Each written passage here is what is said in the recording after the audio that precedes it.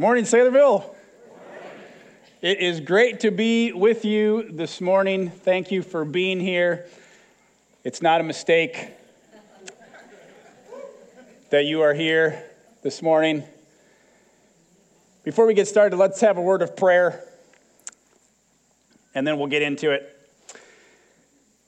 Lord, it is good to be here this morning. It is good to be in your house with your people.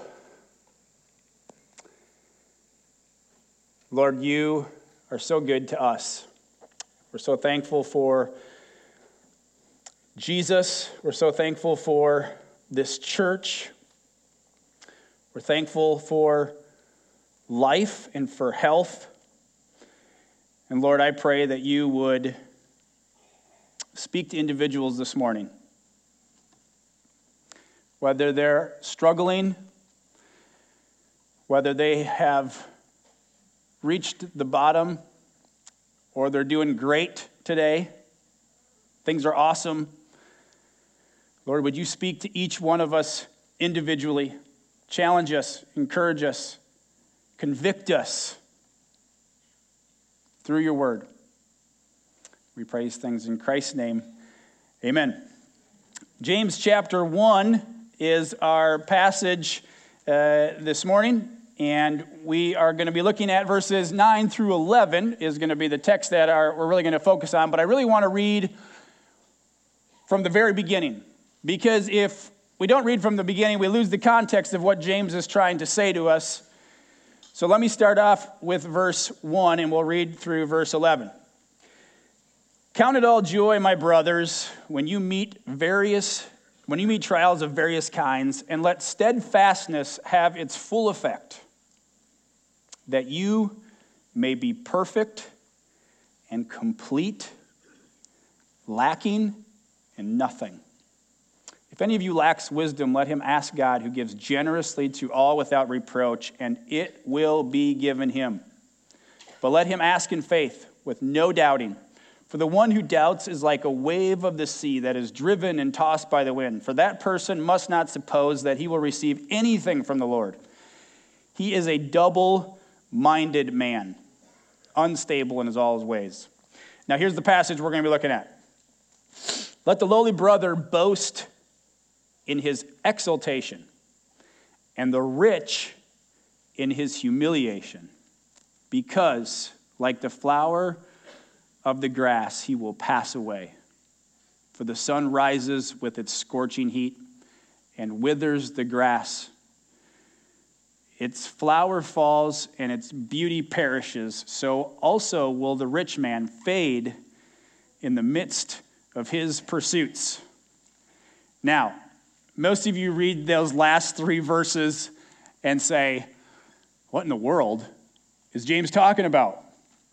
What is this talking? We've got all sorts of different things going on here. We've got boasting, we've got pride, we've got rich, we've got humiliation. And let me tell you, I've been on multiple men's wilderness trips up into the Boundary Waters that we've done through the church, and I've done youth wilderness trips, and we've gone through the book of James multiple times. This passage does not come up around the campfire. This passage is not the one that the guys say, oh man, 9 through 11, that was amazing. Everybody's like, let's skip that one and go to verse 12, or let's go back to verse 5, count it all joy in the midst of the struggles. This passage is one of those passages where you're just kind of like, yeah, that's good. Let's read on and let's move on to the next one. But this passage is sobering. This is a sobering passage, and I would say message as a whole. As we get into this, I want to ask you a question. What are you boasting in right now? What are you boasting in? What are you talking about? What are your conversations about? The job? Maybe you're talking about your kids. Talking about the money that I've got. The sweet vacation we just went on. My retirement plan is just rocking it right now. We live in a culture that's all about boasting. Look at me. Look at what I have. Look at what I've done. Look at what I'm going to get to do. Our culture is in constant pursuit of anything that will give us satisfaction and fill the void. We're constantly told we need more stuff, bigger stuff, better stuff, and if we get all that, we'll be satisfied. It's everywhere. We measure people by their status, by the size of the house they have, the car they drive, the clothes they wear, the vacations they get to go on. Social media doesn't help with this because we get to see everything that everybody else has and the things we wish we had. And it just feeds the jealousy and the dissatisfaction. The world tells us to build wealth, to pursue an easy, comfortable life with enough money to buy sweet things and go on sweet vacations. That's the American dream, isn't it? That's where we find satisfaction. Well, when we look at James and we look at verse 9, we need to look at what he says right off the bat and who's he talking to, right? So he says, let the lowly brother boast in his exaltation. So who is James talking to? He's talking to Jewish believers. They've been scattered, right? We read that right at the very beginning. And they've kind of lost everything. I mean, they're struggling. They've lost family. They've lost houses. They've lost friendships. Everything has gotten turned upside down because of the gospel and what was happening in the culture at that time. These people were in humble circumstances. They were lowly. They were like at the bottom. They had like nothing to brag about. They didn't have great social status. They would have been looked down upon. And they're going through this trial, and what does James tell them? He says to let the lowly brother or the poor brother boast in his exaltation or take pride in his high position. This is somewhat confusing. James, you're telling us we're supposed to boast. I have nothing to boast in. I've lost everything. I don't have the things that everyone else is telling me. But now James, he says, what am I supposed to be boasting in? What is he telling them to focus on? What does he say? He's telling them to remember who you are in Christ. Remember what you have. Let that settle in for just a second. Remember what you have in Christ. If you know Jesus as your Lord and Savior, you are so rich. You are so rich if you know Jesus. And that's what James is telling them. Here's what he's not telling them. He's not telling them to get more stuff. He doesn't say, get a better job, get a bigger house, buy a new car. We think if we had just a little bit more, everything would be better.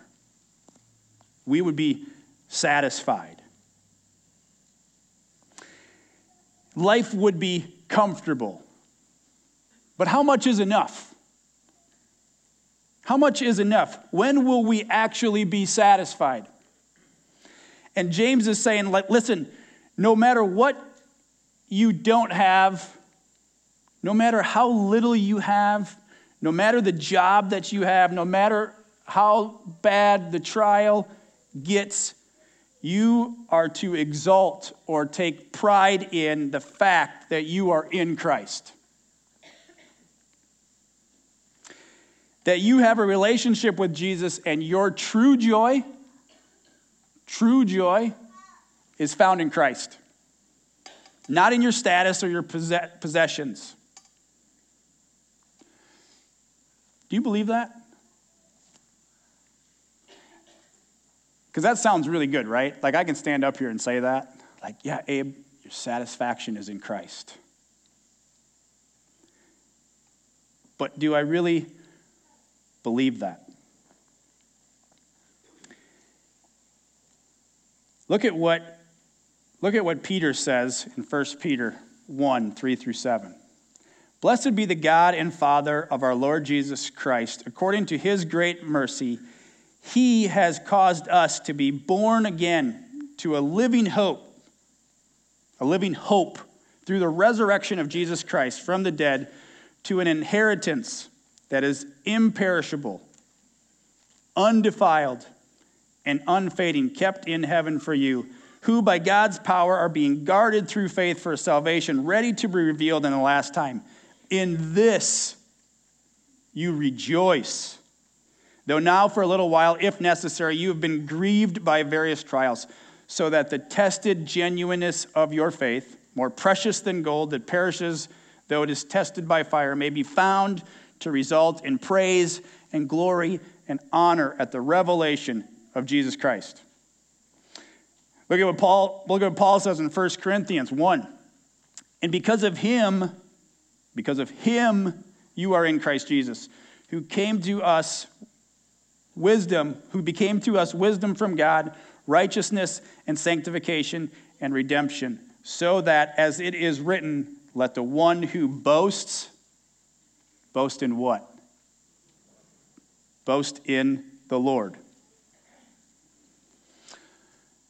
How about you today, right now? Is Jesus enough? Or are you content in Christ? James is calling these believers to say, listen, you might not have everything and you might be going through a super hard trial right now, but remember, Jesus is enough. Jesus is the one we put our hope in. Jesus is the one we look to satisfy us. And what does he say then in verse 10 and 11, right? So now James is switching. He's talking to these poor people, and now he's talking to these rich people. And what does he say? He says, let the lowly brother boast in his exaltation, and the rich in his humiliation. Boast in his humiliation. Because like a flower of the grass, he will pass away, for the sun rises with a scorching heat and withers the grass. Its flower falls and its beauty perishes. So also will the rich man fade away in the midst of his pursuits. James is actually quoting from Isaiah 40, verses 6 and 8, where it talks about all of this, where he talks about the scorching heat and the wither, and life is short and everything is falling away. So he moves from a completely different from the poor to the rich, right? Now he's talking to the rich, and he tells them to boast. But he tells them to boast in something different. He says to boast in your humiliation, or take pride in your humiliation. What does that mean? What is he actually saying to these followers of Jesus? Here's what he's saying. Rejoice in your trial, because when the trials come, it will cause you to depend on Jesus and not on your riches and on your possessions. Your riches won't matter. The trials are actually good because it makes you lean on Jesus and not in your things. It humbles you. And at the end of the day, your response when the trials come has to be, my hope and my satisfaction is in Christ. And it really takes these two things and levels them out, right? You've got the poor person who says, and the lowly person who says, I have nothing. I'm at the bottom. And then you got this person over here who's like, I've got everything. Life is good. Life is great. I got a great family, and I got a great job, and I'm secure, and I'm satisfied, and I go to a great church, and everything's great. And when those trials come, those material, earthly possessions that we pursue and we go after and we look for status, those things level the field, and we say, what do we have? What do we have at the end of the day? All we have is Christ, right? He's our only hope. When the trials come, he's our only satisfaction. And then James says that this passage, we're fading away like a flower. Like, what is this? We're here today and gone tomorrow. Your life is short like the flower and like the grass. We're all getting older, right? Amen. I used to have a lot of hair back when I was younger. So I'm getting older. I feel that. I feel that idea of, man, my life is short. I have no guarantee for tomorrow. I have no guarantee of what tomorrow looks like. Your money and your possessions won't be around forever. Your life is short in light of eternity. The only thing that will last is Christ. That's sobering. It's a sobering thought. Sobering to think about. So what does this mean for you and I? For you and me? What does it mean for you? Really, to keep life in perspective. Life is short. We don't have guarantees. And when those trials come, it causes us to ask, what are we trusting in? When I was given this passage several months ago, I was like, oh, James, I can't wait to get into James. It's going to be great. Didn't really have the passage quite yet, but like James, like I love James. We've gone through it and studied it, and I'm thinking of all the great James verses that we talk about and we love, and then I got this passage. I thought, man, Lord, like why this? Why this in this moment? I never thought James and this passage would come into play like it has in the last couple weeks for me.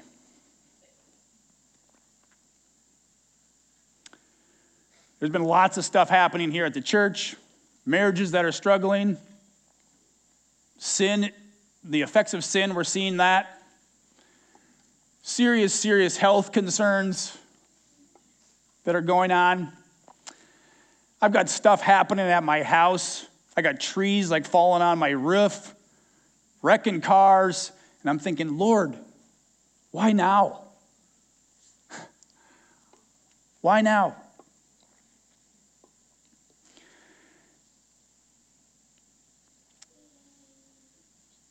So all of that's happening, and then last week, a week ago today, I was in the coffee cove. Like I always do, walk around, talk to everybody.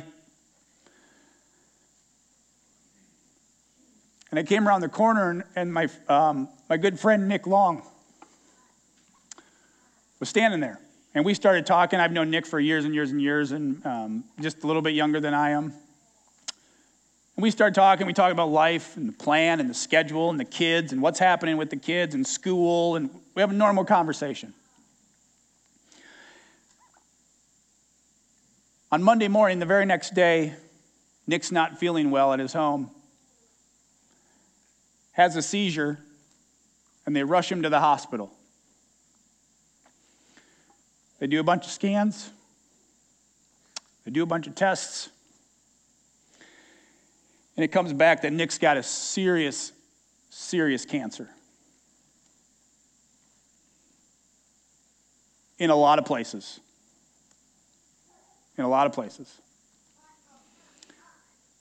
One is in his brain. And he's got brain surgery tomorrow. You can pray for them. For Nick and Katie and the kids. But in that moment, it puts everything into perspective, doesn't it? Puts life into perspective and says, what really matters? And Nick's a planner. Nick likes the schedule. He likes all that stuff. And I was in the hospital with him the other day, and we were talking about this passage. We said, right now, none of your stuff matters.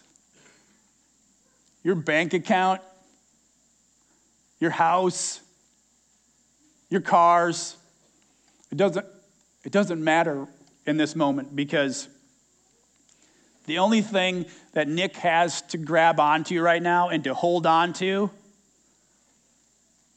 is Jesus.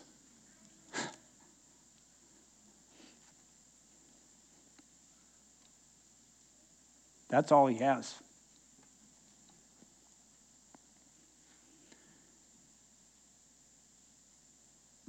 But I'm proud of him because his focus and his boast and his satisfaction is in Jesus, which is so fun to watch. So fun. Now, is he scared? Absolutely. Is he questioning things? Absolutely. But his foundation is on Christ. His foundation is what Christ has done for him. And as I think about James in this whole passage, and what it makes me do is just look at life and say, what am I actually living for? What am I actually boasting in? What am I actually pursuing? What and who am I living for? And I think a lot of times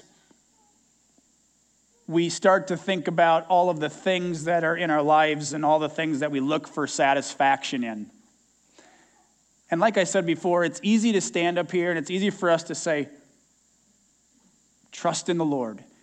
And God's all we need, right? Jesus is enough.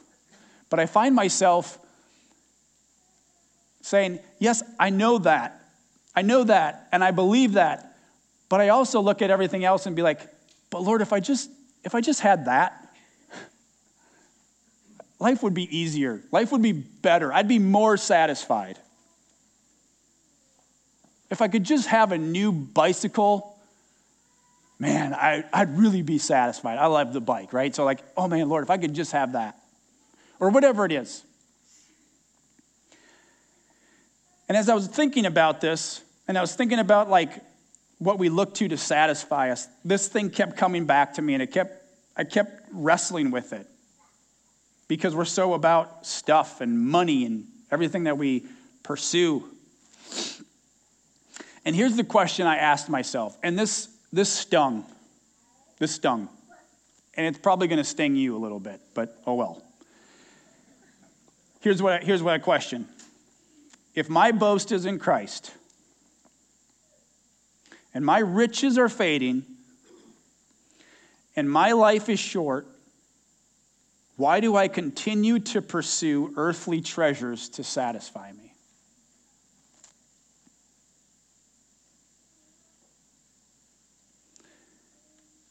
Abe, you are rich in Christ. Your boast is in Christ. Your hope is in Christ. We need to hear that. It's not in the things. We have a core value here at Saylorville that talks about generosity. And here's what it says. God owns everything. So I will invest for eternity what he has given me temporarily. God owns everything. It's not yours.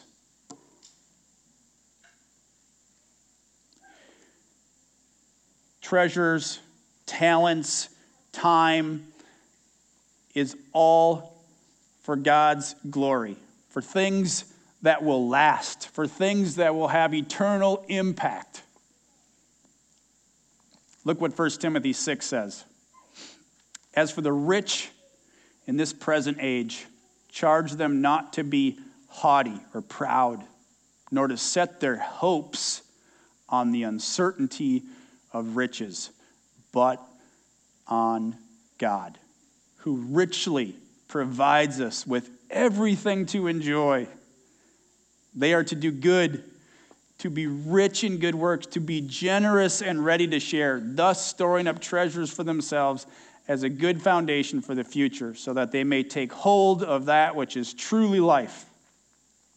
Matthew 6:19-21 says, "Do not lay up for yourselves treasures on earth, where moth and rust destroy, and where thieves break in and steal. But lay up for yourselves treasures in heaven, where neither moth nor rust destroys, and where thieves do not break in and steal. For where your treasure is, there your heart will be also." What are you investing in? What are you pursuing? What will last? God's work will last. I love the fact that this church has been so generous. So generous. God has started multiple churches. We have given hundreds of thousands of dollars away for the work that's going on in the Engage Network and missions. Those are the things that we should invest in. Those are the things that we should give to. Those are the things that we should be about. Not just our own things, not just our own kingdom, but investing in the eternal kingdom. Things that will last. Some of you got this in an email this last week. And here it is. This was a poem. And one of the phrases says this: "Only one life twill soon be past. Only what's done for Christ will last." Let me read that again. Only one life, 'twill soon be past. Only what's done for Christ will last. And some of you here this morning are listening to everybody talking about we're rich in Christ, we're boasting in Christ, and you would be listening this morning and saying, I have no idea what that means, to boast in Christ, to be rich in Christ. You're looking to everything else to satisfy, more stuff, better job, better house, better vacations to satisfy, to give you that thing that says, this is it. And if you can't boast in Christ this morning, let me tell you that the God of the universe sent his one and only Son, Jesus, to come to this earth, to live a perfect life, to die on the cross for you, to take your penalty because of your sin. And he didn't die and stay dead, but he rose again from the life. And he's alive today. And you can have a relationship with him. And you can be spiritually rich in Christ because of what Jesus has done for us. We then can live for him and serve him and be satisfied in him. Look at what 2 Corinthians 8:9 says. "For you know the grace of our Lord Jesus Christ, that though he was rich, yet for your sake became poor, so that you, by his poverty, might become rich." And if you don't know Jesus, we would love to talk to you, or talk to the person that invited you, because we want you to be satisfied in Christ and to boast in Christ and to be spiritually rich. Let's pray. Lord, thank you so much for sending your Son, Jesus, our boast, our riches, And Lord, may we take inventory. May we look at our own lives and say, what are we pursuing? What are we looking for? What are we trying to achieve?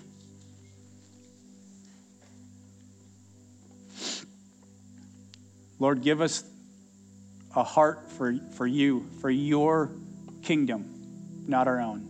For your treasure, not our own.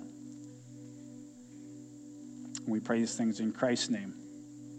Amen.